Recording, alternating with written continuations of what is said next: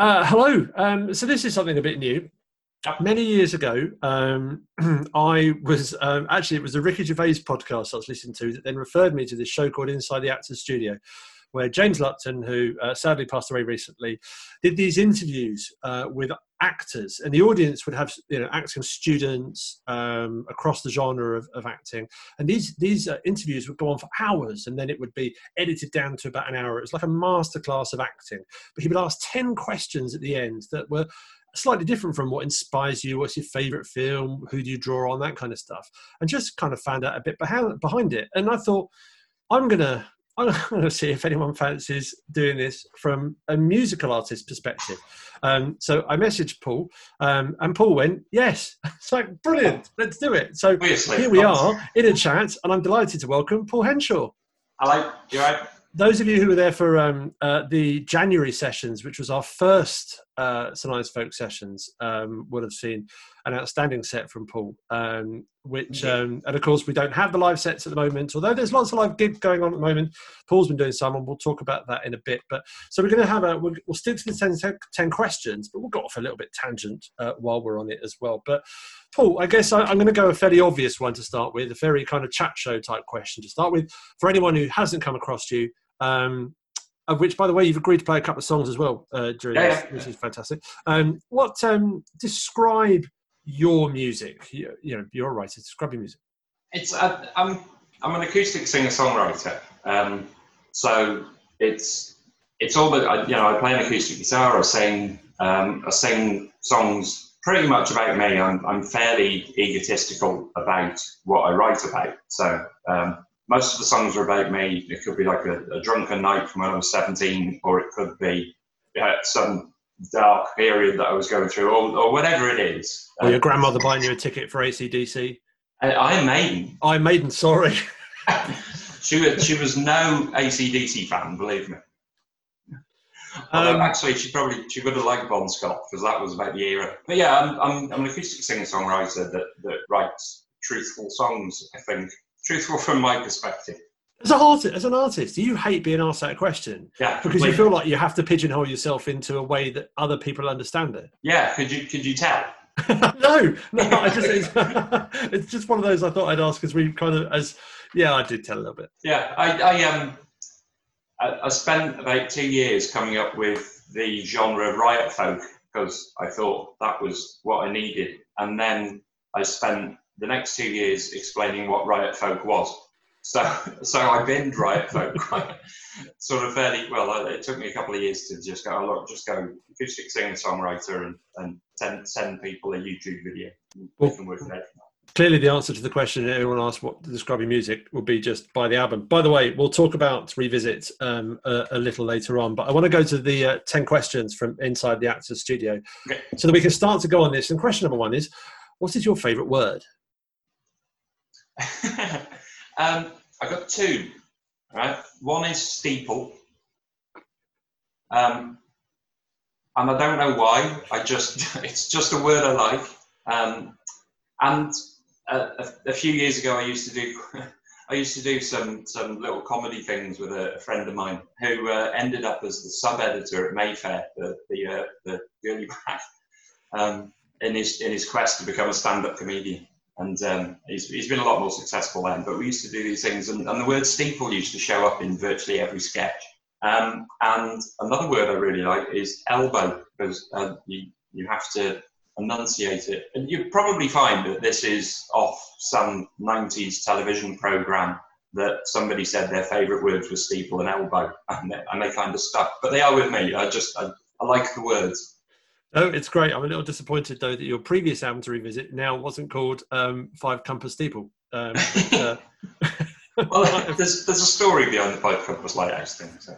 Now seems like a good time to tell. So the album now is Revisit. Yes. And some of these songs, although not many, are taken from your previous album, which was released late in 2019, called Five Compass Lighthouse. So what's the reason behind it? Or behind its name? I came up with the album title, which was actually the first thing that I did with the album. I named the album to start with, because I realised that I hadn't written any songs. I'd written a lot of little bits, and the bits were very locational. It was written at a time when I'd moved from the parents' house, and parents passed away, but from a house that I lived in that they owned, and it was the only house that they ever owned. And I'd moved from there up to North Wales. Now their house was number 5, so that's the 5. And I moved to North Wales right by Tulacra, so Point of Ayr Lighthouse. And the compass is me finding my way from somewhere I never thought I'd ever leave. I thought you'd take me out of my parents' house in a box, to moving to North Wales and feeling like home straight away. I was maybe an hour up the road the day that I moved out, and I was a mess. I mean, you know, the song Waves sort of describes, you know, I walked around the house touching all the walls and kissing light switches and doing all sorts of like weird stuff like that. But I moved out, but an hour later I felt like I'd never lived in that house.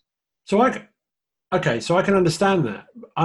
The first sentence you said is a little bit, so I can't help but feel, and I've never written an album, so tell me I'm an idiot for thinking this, but if you title an album before you've written any of the songs, then do you put yourself under a different kind of pressure to write songs that fit the personality that you're already starting to give the final work? No, not really.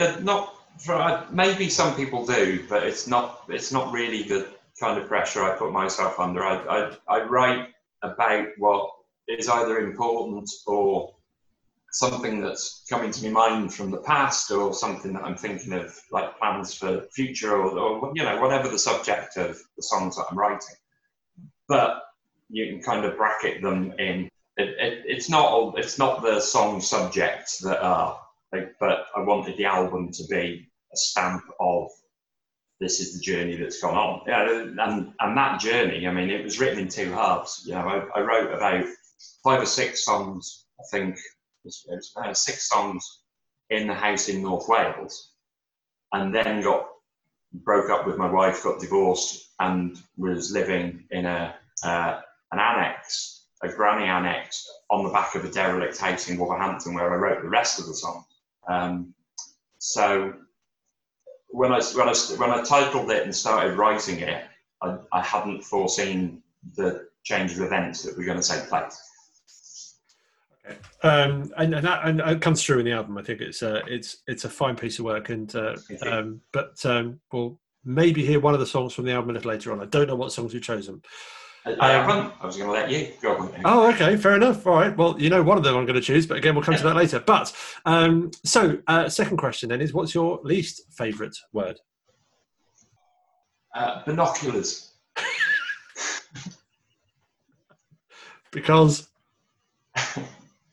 it's a word that's come back into my least favourite word.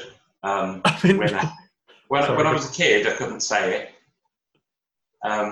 I called them knocklers for literally 10 years, probably.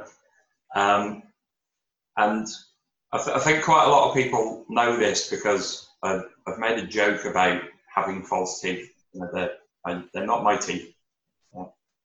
And ever since I had false teeth, I find saying the word binoculars difficult again. Not that I've noticed. Well, you've only probably heard me say binoculars twice. To be fair, I hadn't 3 times now. I hadn't heard it before this chat.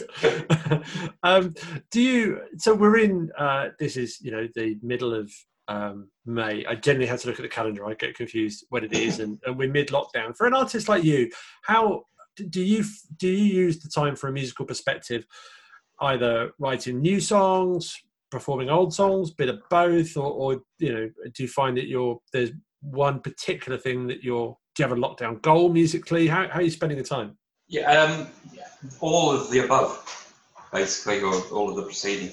I kind of write when the mood takes me. I try and write something every day, because something being a whole song, or no, it could just be anything, just a little melody line or a lyric.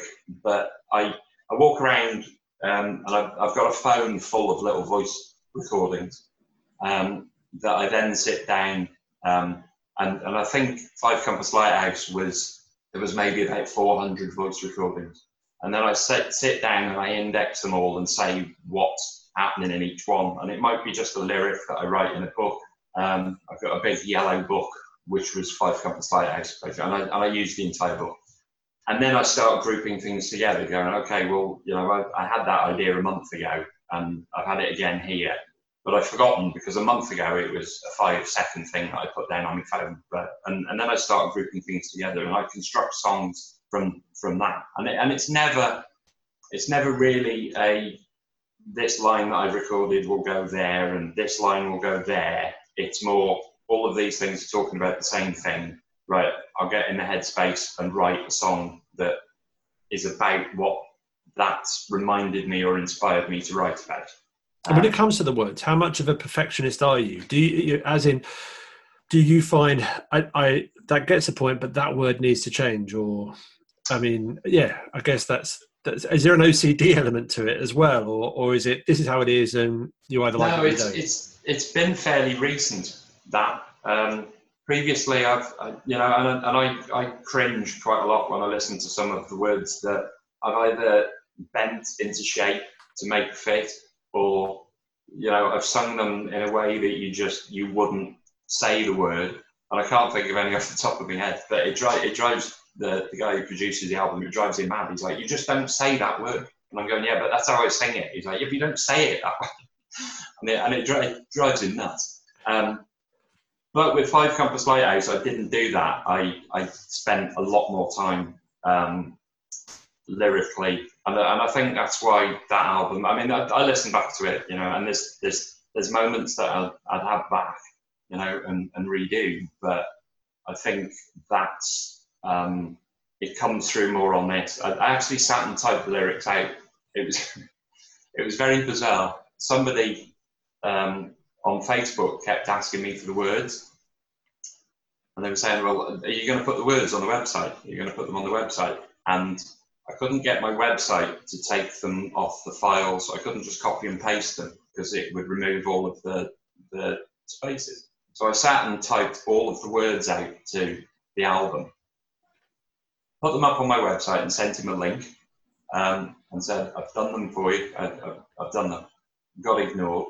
About a week later, I said, did that link work okay for you? And she saw that message and he ignored me again. And I thought, I'm never putting the lyrics up again. But one of the things I said to my girlfriend, I sat down for a few hours and I typed them all out onto the website. And when I sort of pressed publish, I went, I used some bad language, but I said, I am really, really happy with every single line on that album. There isn't a lyric I've changed. Brilliant. I mean, that must say something. I'll ask you that again in 20 years' time, and I'll change them all. I doubt your answer would have changed too much. It's interesting, really, that kind of links into the third question of Inside the Actors Studio, which, by the way, I was going to watch into to YouTube at the end of this. It's quite fascinating stuff. But so your Five Compass Lighthouse is very much about a journey, and question 3 is, what turns you on?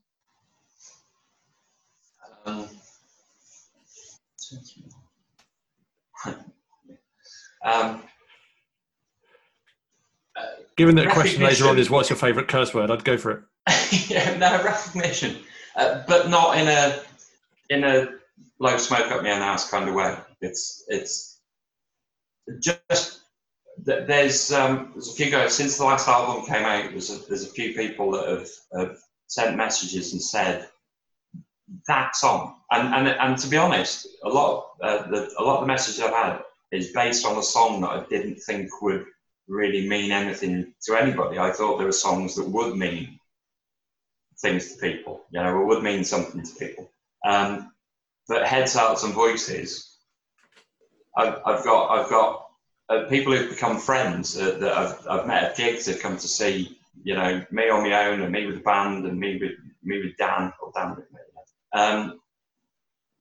And they just adore that song, and that's the bit that turns me on. That's the bit that goes. I remember where I was sat when I wrote those lyrics, and when I wrote the music for that, and when I was structuring it and orchestrating, in my head, working out what I wanted, where I wanted, and I remember that, and I remember where I was headspace wise and whatever, which was kind of in an apologetic place. Because we all sort of do stuff that we're not proud of and say that, well, maybe not everybody, but I do, certainly. And it's the song's kind of an apology. It's I know I've not always been the nicest person, but I'm sorry, can we just sing and do it? And I think they picked up on that. So what turns me on recognition, but it's recognition of something that I've sat and created, and then other people have had their input into, meaning so much to somebody else. Do you need vindication that you've written a good song? No, not at all. No, I don't do stuff. So the recognition is about the reference to how it's made the listener feel? Yes, yeah. Okay, interesting.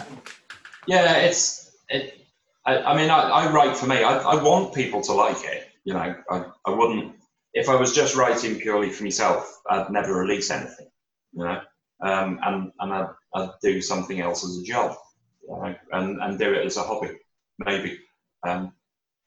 Your songs are incredibly personal. Could you write a song for somebody else to perform and release? I'm not sure you'd find anybody that would want to.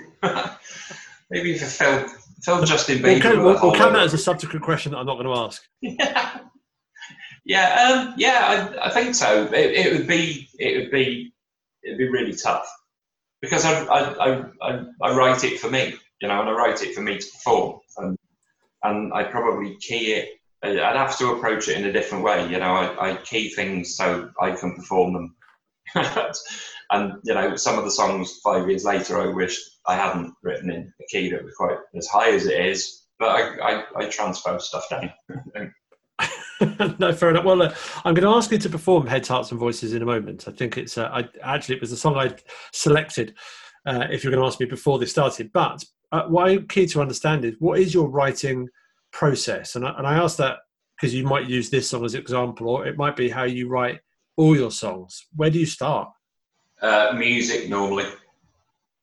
Music. I've been writing quite a lot over the past few days, but I've been working on a song today, which is if people know the album, or you'll know the song. The song Ren.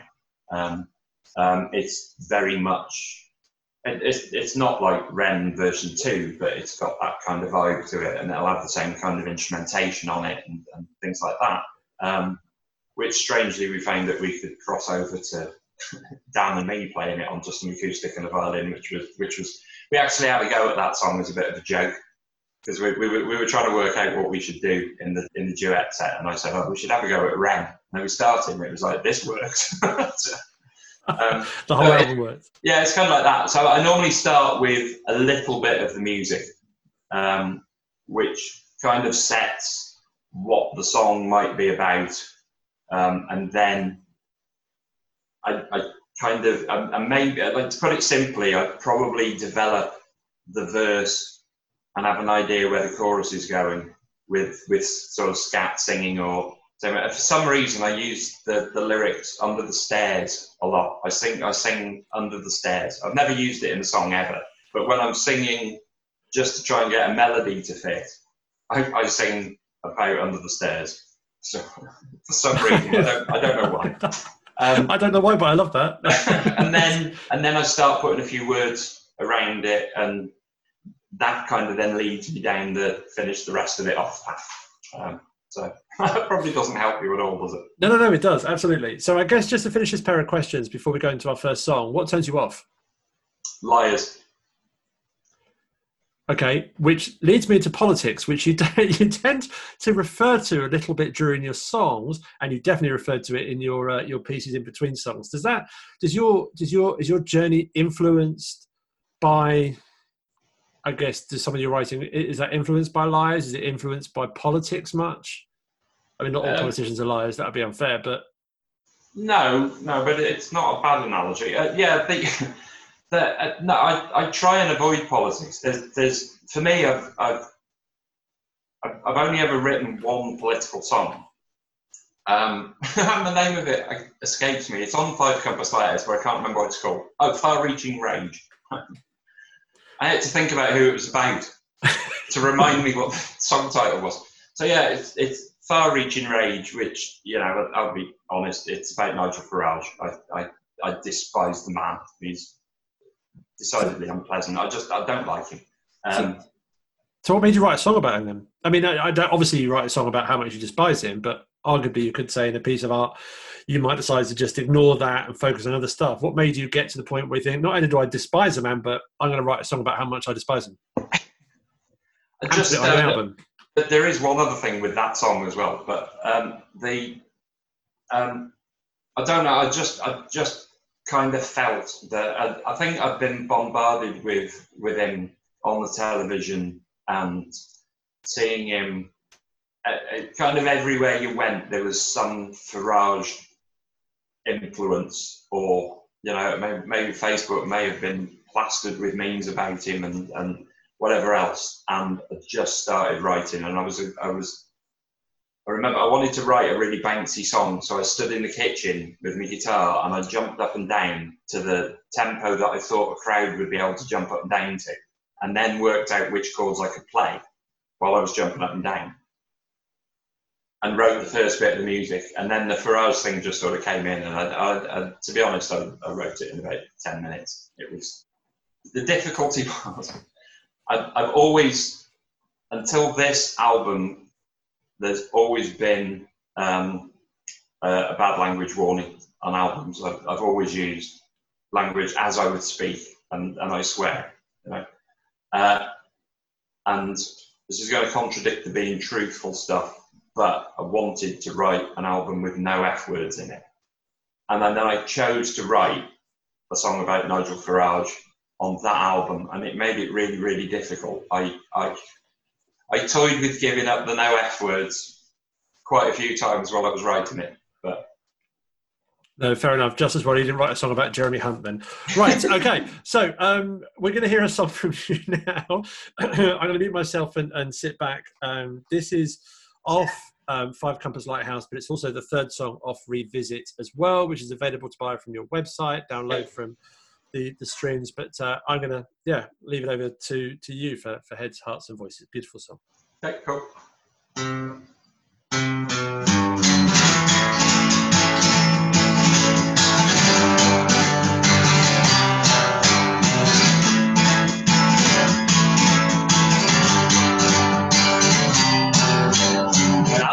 To the mats of drunken dancers, driving cars who carefully dance round trash fast and sing with voices. Raise one hand in the air, 100 heartbeats being shared. We know this is one place where we can rejoice too.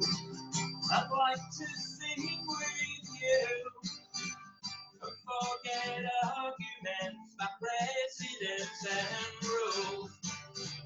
So let's join hearts and heads and voices too. Stand in a single line, strength combined, no rules. But don't get low. Know that I've not always been the nicest guy in this machine, and I've said things that were pretty mean, but I have learned that personally I'm so right. Some of this was jealous spite, and I've cast things that weren't quite right, and hate and lie. So now I'd like to sing with you. Forget arguments about presidents and rules. So let's join hearts and heads and voices too. Stand in a single line, strange to bind, no rules. So don't get those fools.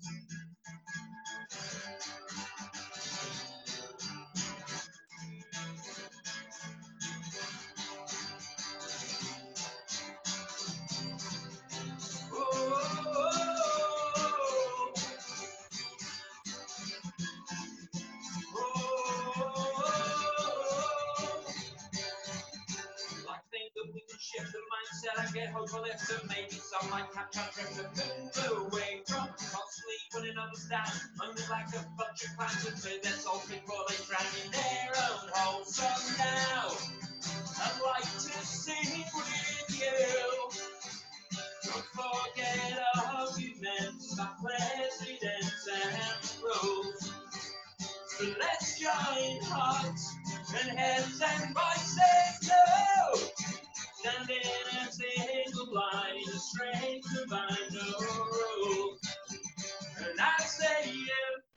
like to sing with you and forget arguments about presidents and rules. So let's join hearts and heads and voices too. Stand in a single line, strength combined, no rules. That's left out exposed.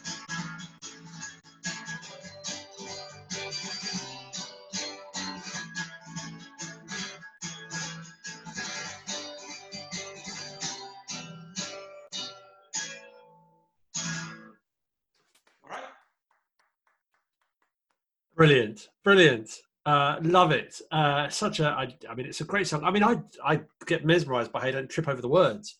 The speed of which you. Strangely enough, I nearly did. Not that anyone would have noticed, so don't worry. The third verse, it's like I normally cut the middle section down, but then I was just about to start it, and I thought I can't remember what the third verse is. So I played through it, and I was like, "Oh, right, now I remember." I did think the instrumental break was slightly unusual, but suited beautifully. So well done. Right, okay. Let's get on to the next part then, which is what sound or noise do you love?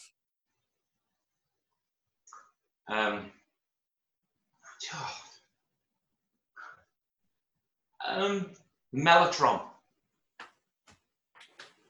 Tell me why. Yeah.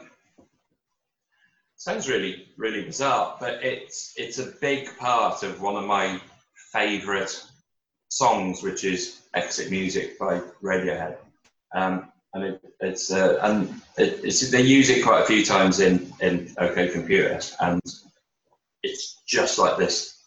For me, it's like this massive, all-encompassing sound that you go like, "Oh, there's the Mellotron," you know. So yeah, Mellotron. I mean, to the point where you'd consider using it. Oh yeah. In your own work? Yeah.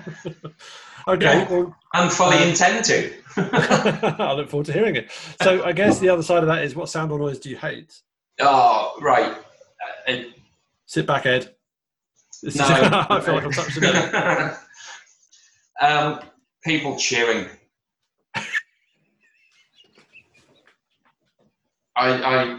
There's no excuse for it. There's no reason to be as loud when you eat. Some people eat. It's just no. Stop. Slow down. Sit in another room. Do something. So has it happened where the sound of eating crisps or the sound of eating, because you play at intimate gigs, bar snacks with the drinks, have you noticed that in between songs? Has it caused a Henshaw death stare at someone who is mid snack? No, I learned not to give death stares at gigs. Quite a long time ago. It's not a crowd pleaser. It's not a crowd pleaser then. No. I learned quite a while ago not to do that. There's a gig in Bogies in Cardiff, and I was in a punk band at the time. And England had beat, it was a long time ago, it was snowing. And England had beat Wales at the Arms Park that day. And the band that I was in, our roadie took his son with him, and he had a 1966 England football shirt on and stood on stage for the first 3 songs singing England, England, England. And it went off like a Western. So where I was giving him the death stare to get him off the stage. I don't know, maybe. How old is he? He was 18. Oh, okay. Yeah, there was some. I think there's some concert. There is some subcon. This is the teeth again, right? Binoculars. I can say binoculars. There's a subconscious thing that says just don't stare people out. Don't do it. Just and you get it. Everybody gets it at gigs, and it can affect you, or you can just keep going. It's really annoying. I mean, normally, and virtually every musician I know will say the same. The people that talk really loud because they stand by the PA, which is right there in the front by you, where you're playing. If you stand further back, you haven't got to shout. So why can't people just get through that concept? Or just wait until the song's over. Yeah. They might not be into it. They might not be interested. I went to see Breeders with Matt, the guitarist at the Simpletons. It was the day. I'm not into football at all, and this is the second football reference. But it was the day that England, they got beat by Croatia. So downstairs at the academy, they were showing the football, and upstairs at the academy, the Breeders were playing. So Kim Deal at the Pixies, who I always had a thing for when I was younger.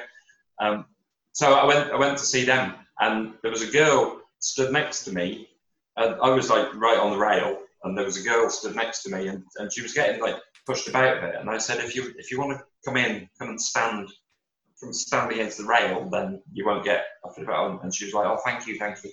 And then she brought 3 of her mates in as well. So I got pushed off the rail, and then they shouted at each other all the way through over the top of me. I was like, I was trying to do something nice, you know?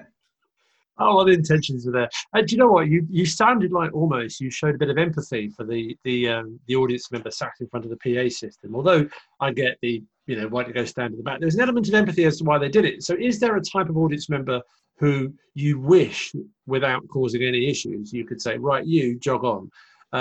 Is it the one who just gives you the nothing face? Is it the talker?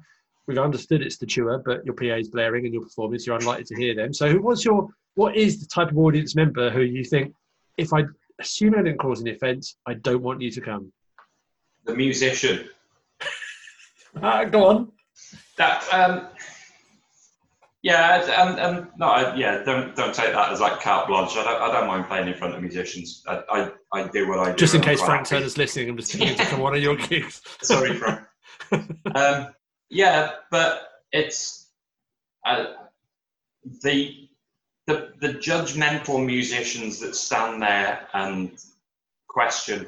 I could probably make quite a lot of enemies by saying the prog musicians that come and complain that I play songs with 3 chords in them or 4 chords or whatever, and they're mostly open. You didn't do him any harm. No, it's a slightly different league there. Looks quite bizarre as well because he's just slightly above your head. His hair is like my hair isn't long enough as it is. I've now got this colourful wig. I was like, I know we're in lockdown and there's probably been no haircuts, but that's ridiculous. I shall follow your lead and wear a cap for the next one. That's why I'm wearing one. Right, this is going to fly in the face of Five Compass Lighthouse, but what's your favourite curse word? Am I allowed to swear, yeah? Fuck it. Okay. The video would have either ended by now or we're still going. One of the two. Yeah. Bollocks is my favourite swear word. Because? I think because when something has just gone wrong, completely wrong, and there's nothing you can do about it, bollocks just sums it up. But it could also be something that's brilliant. It's the bollocks. I think I agree with you for the reasons of it. It's it's multi-purpose. It's multi-use word. It is. It's great. All swear words. Oh, actually, probably all swear words are multi-purpose. True. Oh, yeah, but I think bollocks has got several. I think it's got even more layers than your F's and your C's. I don't know why I initialised them, but I guess what. So you touched on this before that you specifically wanted Five Compass Lighthouse to be a swear-free record, but why? Because you openly admit you swear, and you do during your gigs, and that's fine. It's who you are. But why specifically a swear-free album? I thought everybody should have one. I just thought I should write one, because there are some people that are under 10 whose parents who's no longer watching this video. No, well, they might do, but their parents like what I do, and there's one specific person, and it's a lady, Karen, that runs the Big Busk in Shrewsbury, and her son Matty loves some of my songs, maybe like 2 of them, but they're littered with swearing, and so for little Matty, I thought I should record an album that he probably never heard. Probably doesn't even know it's out, or he's into something else now, Dua Lipa or some musician from now. But that Five Couples Lighthouse will always be there for him to go back to. Do you get turned off by excessive swearing on albums then? No. Okay. So nobody's ever told me off. No, I don't mean your albums necessarily, but any that you listen to. Yeah. There's I listen to some songs. I can't even think which one it is, but there's one by Limp Bizkit, and one of the lines in that song is if they say the F word 3 more times, they've said it 37 times, and you go, that's.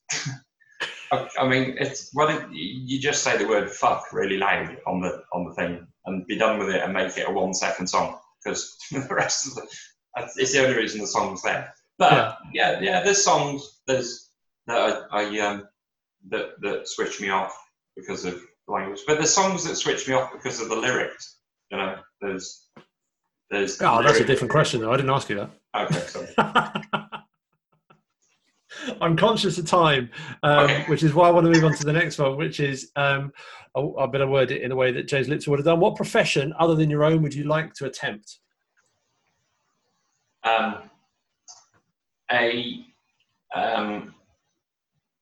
Something outdoors, like.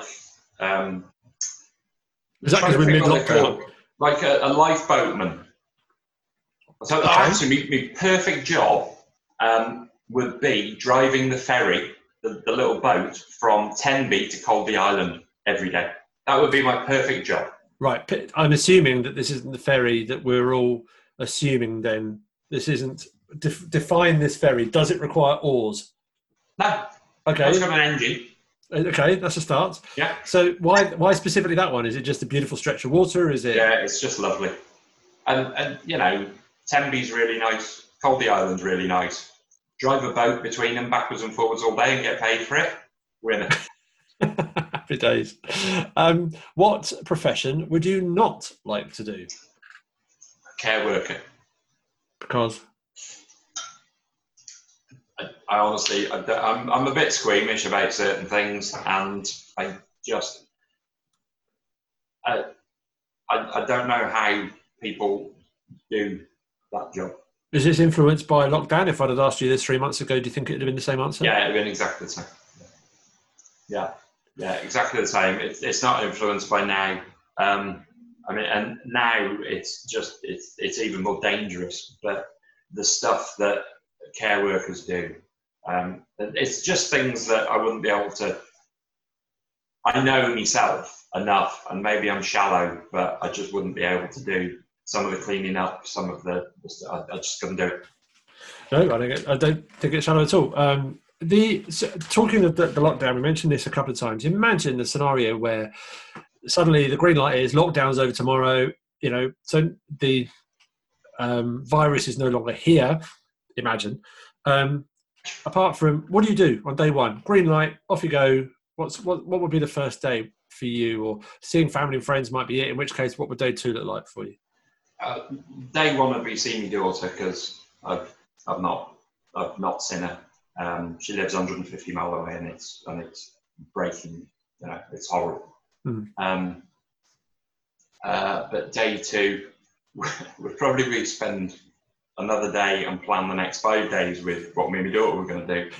But I think we're going to get, when we get out of the far side of this. I watched a live gig. It was a Biffy Pyro gig. I watched it on YouTube the other day, and it's only been like a couple of months that we've been in the situation that we're in. But I was looking at the festival crowd, and that festival crowd looked really odd to see that many people together, squeezed into the same place. And that took 8 weeks to get to that kind of mentality. I think when it's done, I don't think the first few days are going to be, or the first few weeks or whatever, for me personally, are going to be that much different. I'm going to be very wary, and I'm not scaremonger, you know, I'm not, I think that we haven't been guided to go about this the right way, or we're certainly not now where we're opening, but, you know, I understand that there's an economy and stuff like that, but I think there's the trade-off between lives and economy is probably more visible now than it has been for the last few weeks. But I don't think my days. I mean, if I'm honest, I've been writing new songs. I've been learning covers. I always promised to. I've been working on starting another book that I wrote. I wrote a book 10 years ago and writing a book. So my day, and I'm teaching myself to play piano because I've always promised myself to learn how to play keyboard or like piano. So I've been learning that, and I've been drawing. I've been learning how to draw and do charcoals and stuff because I like art, and it annoys me that I can't do it. So I've been doing that. So my day probably isn't going to change very much. I'm not surprised. It sounds like really big. I mean, you are a multi-talented. There are many layers to you. You are like the word bollocks. I mean, there's a lot. You are bollocks. You are, like the various different levels. I love it. So during the lockdown, you've taken to the airwaves to perform as well. What was that like for the first gig you did? Not in terms of technology side of it, but in terms of how you as an artist approach an audience who you couldn't see their reaction. How did that influence how that kind of evening went, and what's changed since then? I think I did one. I did a live stream really early on, and it wasn't. It was. I think it was the day that the lockdown was announced. So it was decided like the week before, and it was because I'd noticed I'd played in Stoke on Saturday night, and I'd noticed that some of the regular people who would have normally been at the gig weren't there. So I suggested that. Or somebody had suggested, we didn't come to the gig but we'll give you a tenner if you play Churches of Rome. And I was like, well, you don't have to give me a tenner, but I'll play it online. So I did that, and I played for like an hour and 45. And after the first couple of songs, I realised that it was just like a living room gig, and I just sat and chatted and did stuff and whatever. And then they kind of got a little bit more serious. I didn't do anything for about 3.5 weeks, 4 weeks then. And then got asked to play a couple of online festivals and did new songs and new covers that I'd been learning, kind of thing. So yeah, it was all a bit different, but I've played gigs where there's no reaction. So you get a feeling that there'll be either you or there'll be an environment that, again, whatever it looks like, and that's not what I'm asking, but on the other side of this lockdown, where there'll be on one side, obviously, the need to be out there and performing because you can't replicate live music truly, but also an opportunity for you to, do you think, you might still embrace the odd online gig as well? Yeah, I think so. They're good fun, and they're kind of nice to try stuff out on. I think I've played virtually every new song, or after, there's one that I haven't played, and it's because I can't get through it without choking up, which is just, and that might not even see the light of day, because I'm not going to put myself in a position where I know that I'm going to cry every time I play this song. I'm not Sinead O'Connor, it's that wasn't even her song. Oh no, yeah. So maybe if I rob somebody else's song, cry.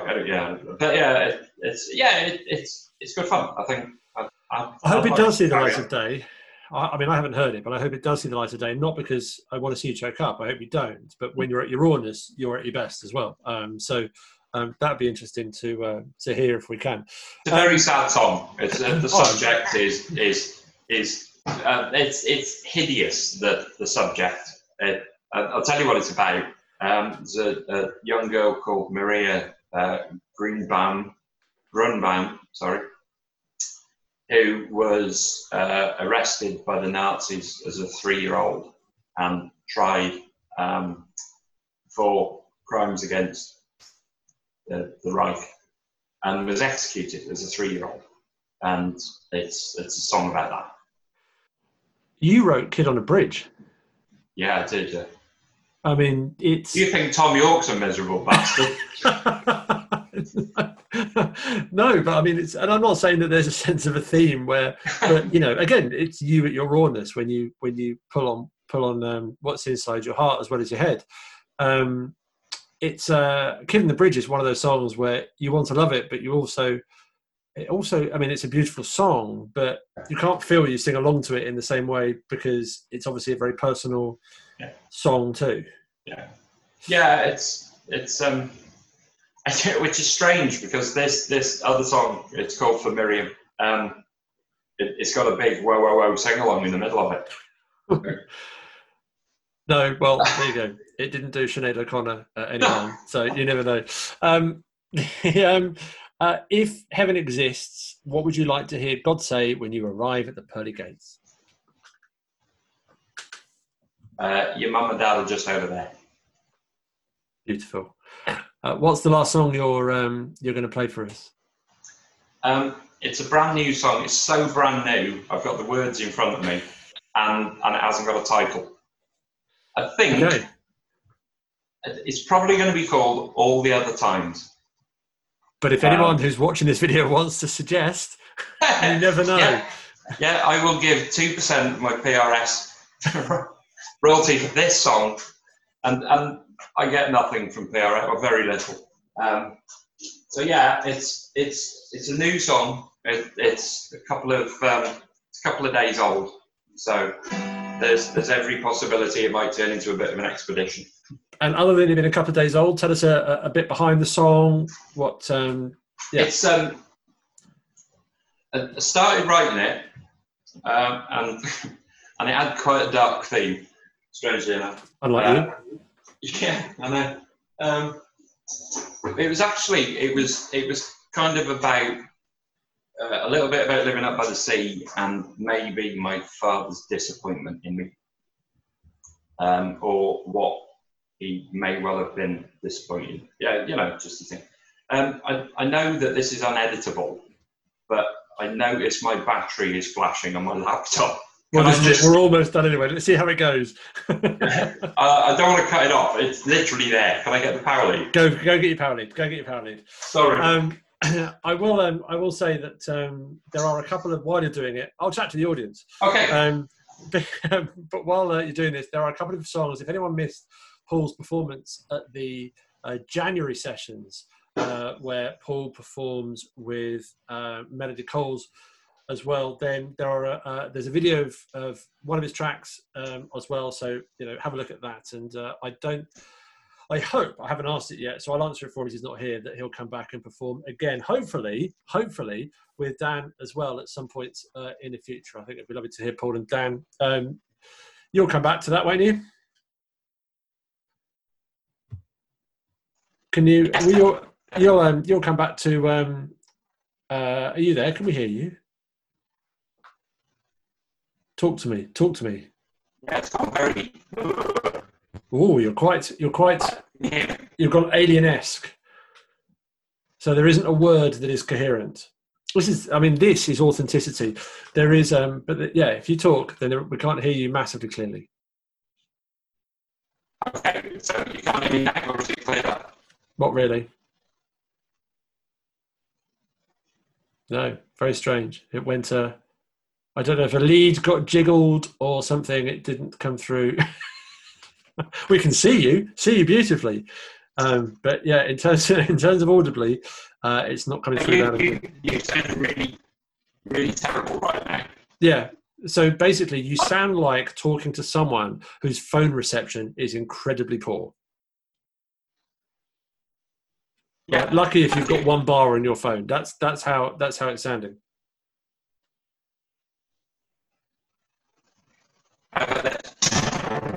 No, let's not go down that road. No. Tell you what. Tell you what we'll do. I will do this again, even if it is just to get this song out of you. We'll do this again. I will say though, quite frankly, because you can't, because no one can hear you. But I will say that will you and Dan come to St Ives again and perform the two of you? Yeah, definitely. Can you hear me a lot better now? Oh yeah, absolutely, loud and clear. Did you work out what it was? Something just changed. Your voice was doing the same thing. Oh, good. Well, if anyone has been listening to that, we might have sounded like a couple of aliens during this show. I will say, just before you perform this, that Revisit, Paul and Dan's album, is available along with your back catalogue. What's your website address? paulhenshaw.com. And also, of course, on SoundCloud, Spotify, and iTunes, and all the other places where you can download. So I have to say that there are a few albums which has seen me through this lockdown. This is most definitely one of them. And the song you're about to hear is not even on it. So take it away, Paul. Thank you.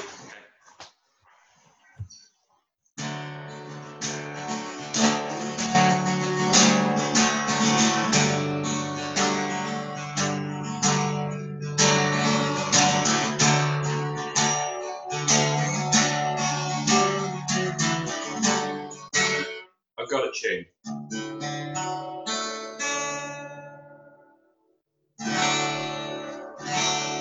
You are something went wrong there. Sorry. Ready? Go for it. Well.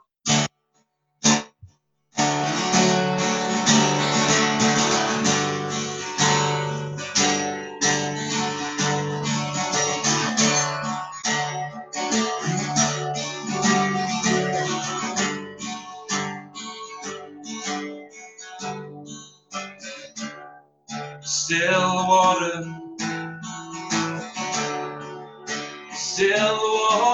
that washes round my feet, still the water that flows into me.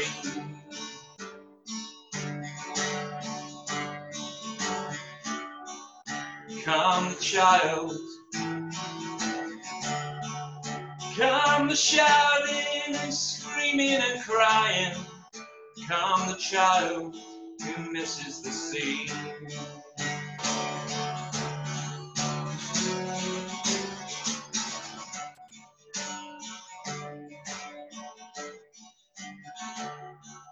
Watching clouds as they crash and envelop each other, grey skies that fall at my feet.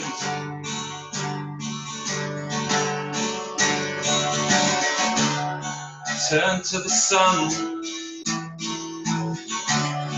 feel the warm rain rushing down my cheeks.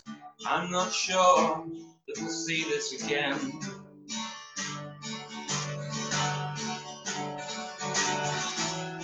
Told myself to get away.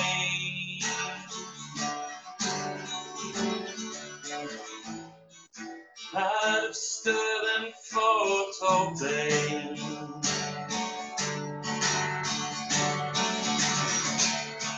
So I'm trying one last time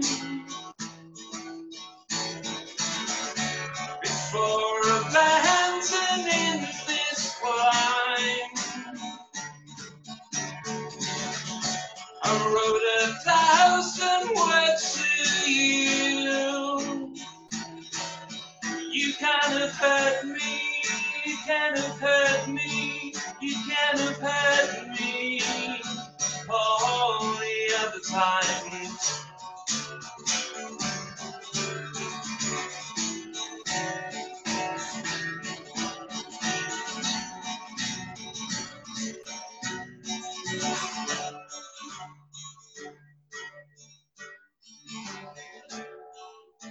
There's a man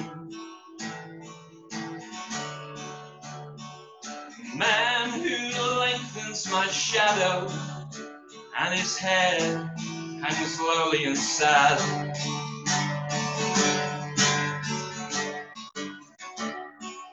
It's my father.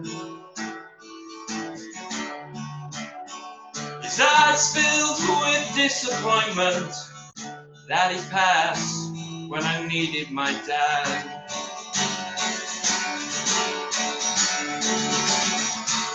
So I'm trying one last time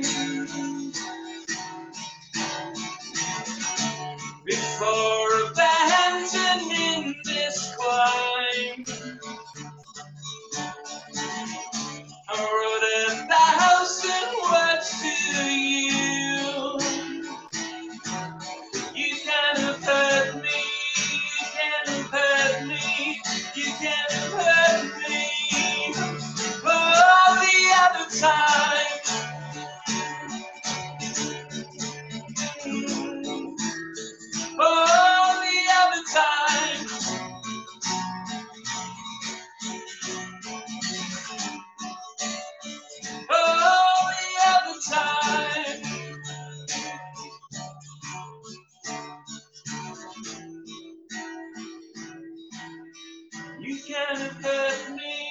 You can have hurt me, you can have hurt me all the other times.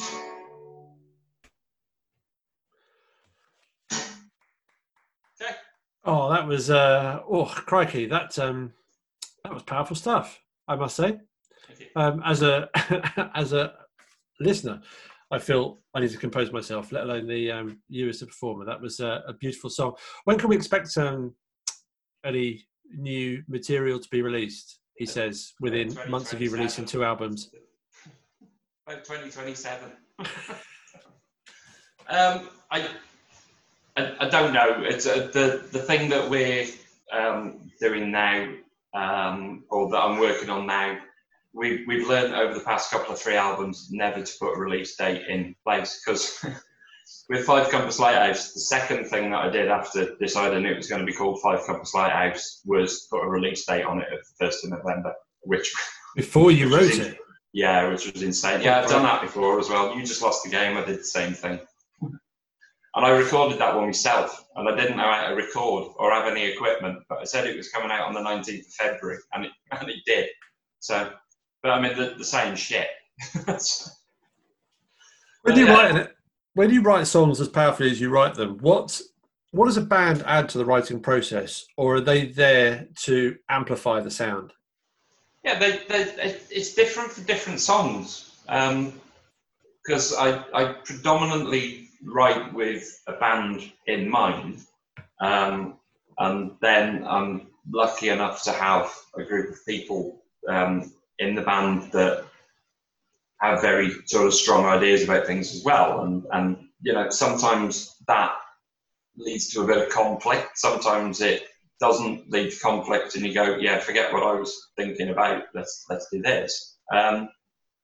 It's band stuff, and it's how all bands are. I'm actually just talking about Radiohead again. I've just read their life story or their story, and I would have happily throttled every single member of that band if I'd have been in a band with them, and I love them.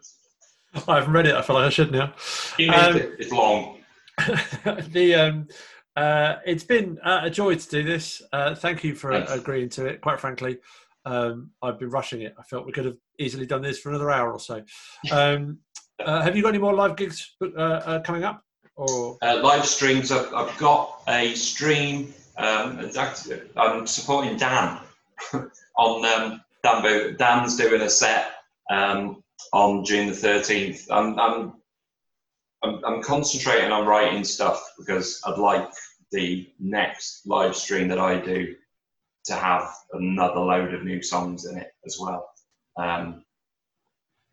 So I haven't got any live sets planned. There's lots of gigs planned, but they're currently having a bit of a habit of disappearing. So I was 1 gig into a 37-date tour when the lockdown started. So 36 went down the pan pretty quickly. So yeah, we're talking about maybe live stuff. I don't think we'll see anything this year personally. But no, you're probably right. Well, on a purely selfish note, it was fortunate that we managed to have you perform in St Ives in January, and look forward to the day when you can do again. Cheers to you, Paul. It's been immense. Thank you very much. It's like a water bottle. It's all right. We're musicians here. No, thanks to you, Ed, as well, and everything that you do for the music scene. You know, I moved down here in December, and you know, there's some really good people, and you're at the top of that list for what you do and how passionate you are about it, and I really, really appreciate it. It's kind of you to say. Thank you very much. It's purely for selfish reasons. I love live music and can't be bothered to go and travel to it. So thank you very much. We'll do this again sometime. Lovely. But keep safe. Thank you. See you all. Bye.